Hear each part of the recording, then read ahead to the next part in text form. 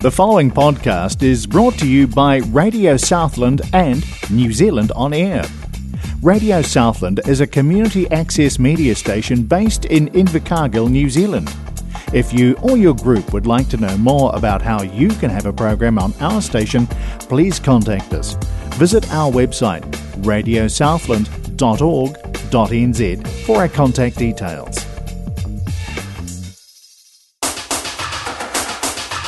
Hi everyone, and welcome to the Southland Community Law Centre's information sessions. I'm Mike, and with me today is Shane Robertson from Hewitt Galt Lawyers. Welcome, Shane. Hey, Mike. Shane is a principal immigration advocate for Hewitt Galt here in Invercargill, and thank you for making the time to come in today, mate. Appreciate it. It's my pleasure. Our topic today focuses on immigration, and as always, immigration is a big topic with a lot of variables that can combine to making an application somewhat confusing and difficult. However, or hopefully anyway, our chat with Shane will help us make the process a little bit easier. Because of all the variables and that we could come across, we may be breaking our chat up into several sessions, and we will endeavour to separate those sessions clearly, but we are governed by time restraints and the topic depth. So, just quickly though, before we start, just a wee reminder that these sessions are information-only sessions and should not be considered legal advice. If you have any concerns about this topic or any other legal matter, please contact our office. Okay, I thought these sessions so that we could look at COVID, border limitations, and visas, residency, employment, accommodation, and self-help sort of thing over the period of time. We'll see how we're going, obviously. Yep. And I suppose relevance to what you can and can't answer for us, mate. Sure. So if we start with COVID, excuse me. So what's the impact been on COVID? Okay, so obviously the impact that most people will have noticed is the closure of the borders for coming up on 2 years, which has resulted in a lot of families being separated. From that, we are now seeing a large increase in the number of partnership-based visas that are being applied for, and also visitor visas where families and couples try to reconnect. Some clients I have had have been separated for going on 3 years or more, which has been very, very hard on them. And going along with that, there has been a lot of regulatory change with Immigration New Zealand trying to keep up with the changing situation. So to give you an idea of how much change there's been, pre-COVID we were looking at 13 or 14 updates to the Immigration New Zealand operational manual every year. When COVID hit, and for every year since, we've been looking at between 60 and 80 updates a year, which is a little hard to keep up with. But you have to kind of stay on top of it, because a lot of it was to do with who could and couldn't come through the border, how many people could come through, and of course the government has also been updating the immigration system to address what it feels needs to be updated. A lot of stuff hadn't been updated during the previous term of government because Labour and New Zealand First couldn't agree on the numbers of people that should be getting visas. And so numbers were frozen. It resulted in a massive backlog. Some of that has been cleared because immigration has had the time to work on it because they've been processing other things. They've been primarily working on the 2021 resident visa, which was implemented in September 2021 to address the massive backlog in processing of skilled migrant category visas and the number of people that were in New Zealand that were essential to the workforce but were unable to get residence for one reason or another. So what's happened is that it was done in two phases. Phase 1 opened in December 2021, and all those people who had existing skilled migrant category residence applications were given the chance to apply for a very fast-tracked residence visa, and that got off to a fairly rocky start because Immigration New Zealand system crashed as soon as it opened. I spent quite a bit of time and had quite a few frustrated clients trying to log into Immigration New Zealand to get the applications done. Eventually they got it sorted out, but it took about a week or more. They've been constantly updating their systems since. So when Phase 2 started in March last year, March 2022, things went a lot more smoothly. But to give you an idea of the total number of 2021 resident visa applications, the total number of applications received by Immigration New Zealand was 106,092. The total number of people included in those applications was 214,340. So far, 76,483 applications have been approved and visas issued, which covers 142,119 people. Only 238 of those applications were declined, or have been declined so far. But the process has been probably a lot slower than people would have liked. As I said, some of those people had families waiting offshore, which was taking a huge mental health toll on everybody involved. Of the 29 applications I made under Phase 2, about half have been processed, and a lot of those have been on what they call the priority list, because Immigration New Zealand did something nice and prioritised or made available for prioritisation the applications of those people whose families had been separated. So that's been the big push, that's been the priority, and there was further prioritisation in that group as well for medical staff and people who were highly paid because they were doing really highly skilled jobs. Other than that, the massive processing at the moment has also been, I think, 300,000 applications for visitor visas or more since the border reopened mid last year. Immigration New Zealand also implemented the government's new accredited employer work visa system, which had been signalled for years but was put on hold by COVID.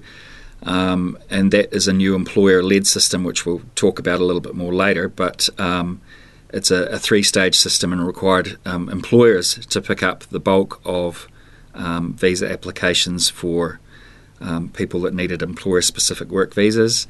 As I said, partnership visas are quite busy at the moment. Student visas are picking back up again because the country is now open for international students to apply again, to the point that Immigration New Zealand has asked us to make sure that student visa applications are submitted 8 weeks in advance of a course starting. Some people have been caught out by that and haven't allowed enough time for their visas to be processed in time for their course starting. So I think one of the things that I would say to people is, if you are needing a visa, make sure that you get in to see someone if you need it, or start your application at least 2 months in advance, because Immigration New Zealand's processing times tend to be more aspirational than anything else. So, yeah. Any other questions about that, Mike? Yeah. Well, there's a lot, but there is a lot, yeah. So, and forgive me because I'm not au fait with how the whole immigration thing works, to be fair. But like, if you've already got people whose visas are starting to come to an end, yes, and they want to continue on with those, yes, again, get in early. Yes, don't leave it to the last definitely. minute. Like I remember it having been an issue way back in the day. Yeah. So what can happen is that, as long as you make an application before your current visa expires, in most cases, Immigration New Zealand will automatically give you what's called an interim visa. So this is a 6-month limited visa. Well, okay, sorry, a limited visa is another category altogether, but it's a 6-month visa that allows you to continue on your current conditions as long as nothing is really changing. If you are an employee, however, and you are applying for a job with a new employer, you may find that, depending on the circumstances, that you can't work while you're waiting for your new visa to be processed, depending on the kind of visa that you're working on. So again, get in early if you don't want to be stuck not being able to work, because obviously there's going to be a financial issue there. Yes, yeah. And some consequences if you don't delayed in getting your extensions or variations and things like that, which I think we might cover a little bit later in the sessions. Yeah, you wanted to ask about humanitarian exceptions, I think?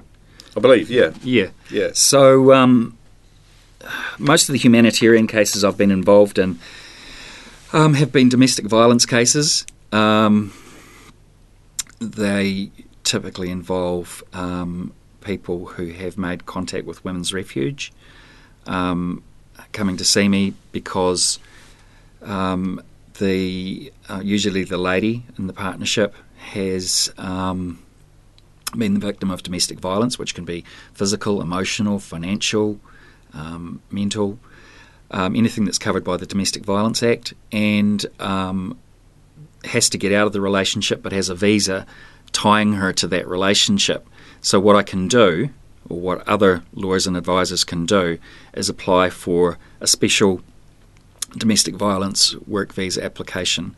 Domestic violence work visa.